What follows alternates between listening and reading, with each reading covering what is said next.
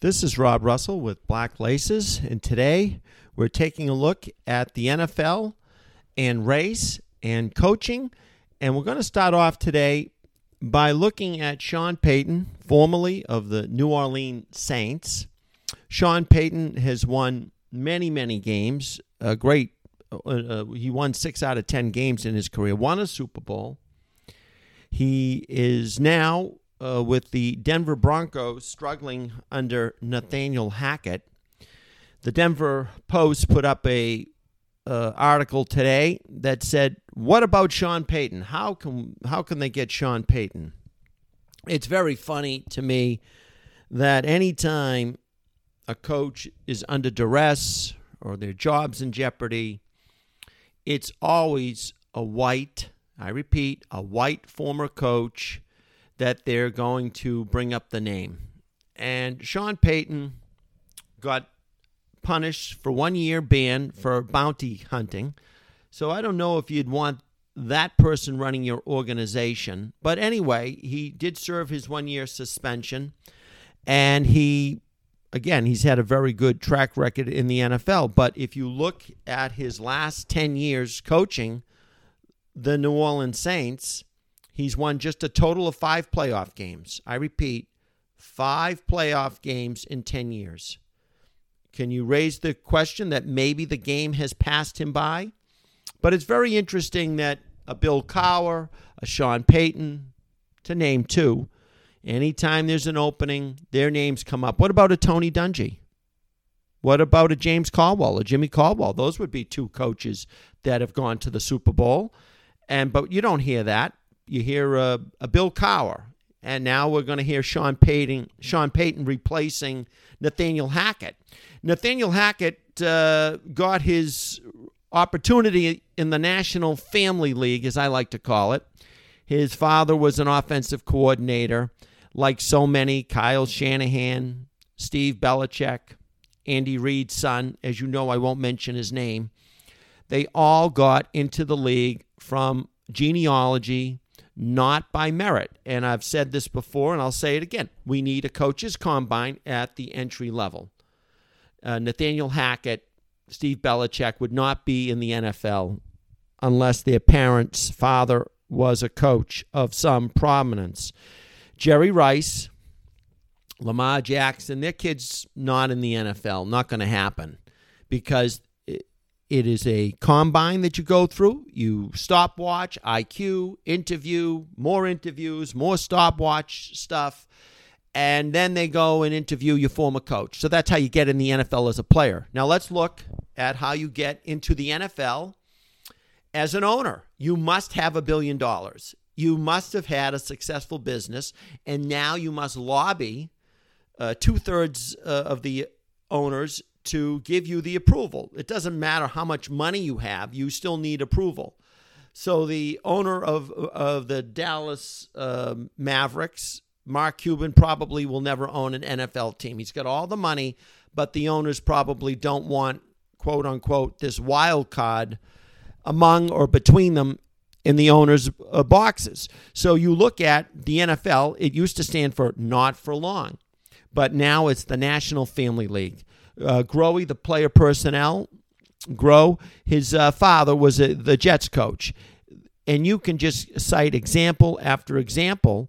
But Nathaniel Hackett over an Eric Bieniemy, who won a Super Bowl as an offensive coordinator, or a James Caldwell, or a Brian Flores is really interesting. The blueprint on hiring coaches for success is this. It is the New York Giants hiring Tom Coughlin, where he cut his teeth with the Jacksonville Jaguars, did pretty damn good, and then their second time around, they really hit their mark. They become better in terms of the media. Their practices. They know what they need to do in practice. They know how to run it. So the Denver Broncos decide that Nathaniel Hackett is better than Brian Flores. No way, no how. We all know it. How could you possibly put someone who's run the whole organization for 3 years? They had an owner, the owner of the Miami Dolphins wanted to tank the season. So Brian Flores was available, they went to Nathaniel Hackett, and he put up 9 points yesterday with Russell Wilson. 9 points. There's no track record there. Tom Coughlin, that's the blueprint. Now, the Giants, of course, haven't followed the blueprint. They went with Ben friggin' McAdoo. They went with Joe Judge. Joe Judge has had the skimpiest record of all time to be an NFL coach. I repeat, he had the skimpiest resume record of all time. He became a head coach. He'll never be another head coach again. There wasn't one quality that you could observable see. He was a special teams coach that would warrant the New York Giants hiring him. Now, if the Eskimo Argonauts hired him, okay, in the Canadian Football League. But the New York Giants hiring an absolute nothing when they know that they've had great coaches. Bill Parcells, Dan Reeves, Allie Sherman, and Tom Coughlin. And they know the blueprint. And Tom Coughlin is the modern-day blueprint. Now, if you look at Pete Carroll, he was at the Jets and the Patriots, and then he became very successful with the Seattle Seahawks. That's the blueprint. The blueprint of taking Nathaniel Hackett and trying to think he's going to be a winner. The Denver Broncos, again, they're not the Eskimo Argonauts. They are one of the top all-time, not in the last couple of years. They're a very celebrated franchise. I can't think of another word right now, but the Denver Broncos are a top 10 franchise in the NFL. In terms of fan base, ticket sales, you name it, you always see Broncos. If you travel across the country, there are always Bronco fans. So they've got a strong base and a strong season ticket base. And they've also have winning Super Bowls and going to 5 or 6 Super Bowls. So they've got a great track record. And when you have a great track record, you don't have to pull out Nathaniel Hackett. They're like the Giants. The Giants wanted to go with Joe Judge over James Caldwell, Brian Flores, and Eric Bieniemy. Winning does not matter in the NFL, and it's a family league business. I'm asking you to look outside your little comfort zone when you watch an NFL game and ask yourself this question.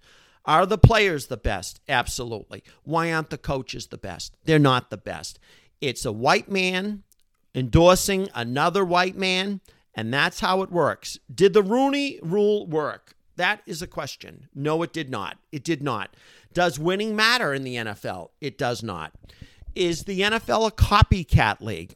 If you are Sean McVay of the Rams, you're young, you're good looking, somebody goes and gets you your Dunkin' Donuts or Starbucks coffee, they become a head coach in the NFL. Someone even bumps into Sean McVay at the supermarket, they become an NFL head coach. So we know that it's a copycat league unless you're Tony Dungy, unless you're Lovie Smith. Do you know that there's been 16 black head coaches in the NFL? I'm excluding interim coaches. And 4 of those 16 made it to the Super Bowl. I repeat, 4 out of the 16. That's 25%. So if you hire a black head coach, you have a 25% chance of that coach going to the Super Bowl. If you're white, if you hire a white coach, you got a 3 or 4% chance of going to the Super Bowl. So you would think that if we're a copycat league, a Lovie Smith, a Mike Tomlin, you would try to copy that recipe. But no, that's not the case. So today, we're not in 1995. We're not in 1968. It's 2022.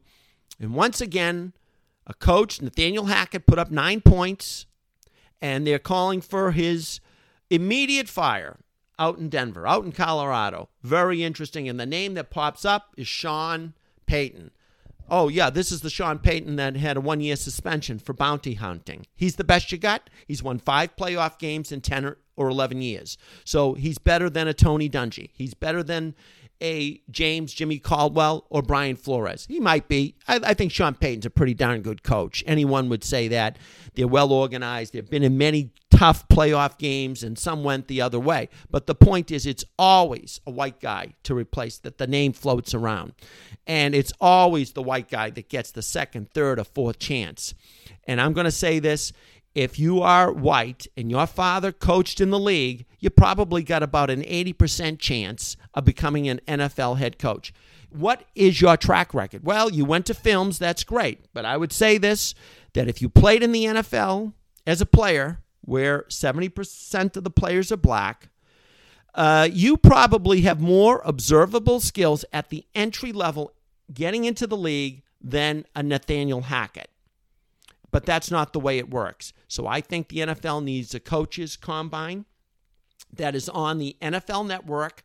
Anyone that wants to enter the NFL, that interview, that initial interview, you bring in 10 candidates to be the videographer or the assistant ticket collector, whatever. We want to see it. How are they judging? How are they judging who's the best entry level? You know that Megatron could probably coach the wide receivers. Calvin Johnson could probably coach. Emmitt Smith could probably coach. But we want an Andy Reid son. We want Andy Reid's son. That's the guy that wiped out the little girl the night before the Super Bowl. Oh, what wonderful judgment that he showed. He's 300 pounds. See, I would take a Jerry Rice over anyone on an entry-level position coaching, because he's got observable skills. He's in shape. He loves football, but he's been committed to it. The greatest coach, one of the greatest coaches, Bill Parcells, is quoted extensively and interviewed in the Washington Post piece that came out last week, and he talked about why he hired former players to be assistant coaches, why he did it. And he also asked, why don't they get hired? They've proven themselves in so many ways. And I've mentioned this before. I'll mention it again. Bill Gates can run the company. Steve Jobs can run the company. And so these savants, these truly gifted, not bench warmers, they can coach. And there is a track record, but no one wants to see it, of great players becoming great coaches and great leaders outside the locker room. This is Rob Russell with Black Laces, and as we enter Week 5 of the NFL, I ask you to get out of your little living room chair, your little comfy chair, and look at things differently and saying, are we seeing the very best? We know that we copycat the Wildcat or the West Coast offense. We know that we copy Sean McVay, but why don't we copy that 4 black coaches have gone to the Super Bowl out of just 16. Think about it. 4 black coaches out of 16 have gone to the Super Bowl. That is phenomenal success. And when you think about it and you look at it, you'd say, gee, you might copy that. And the reason why is because maybe, just maybe, a black man coaching black players, there's something to it. There's something there.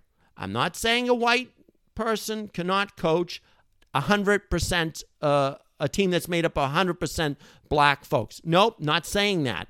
But I'm saying that when there is such a high failure rate of white coaches going to the Super Bowl, why wouldn't you just look at that stat? 4 black coaches have gone to the Super Bowl. That's 1 out of 4 chance.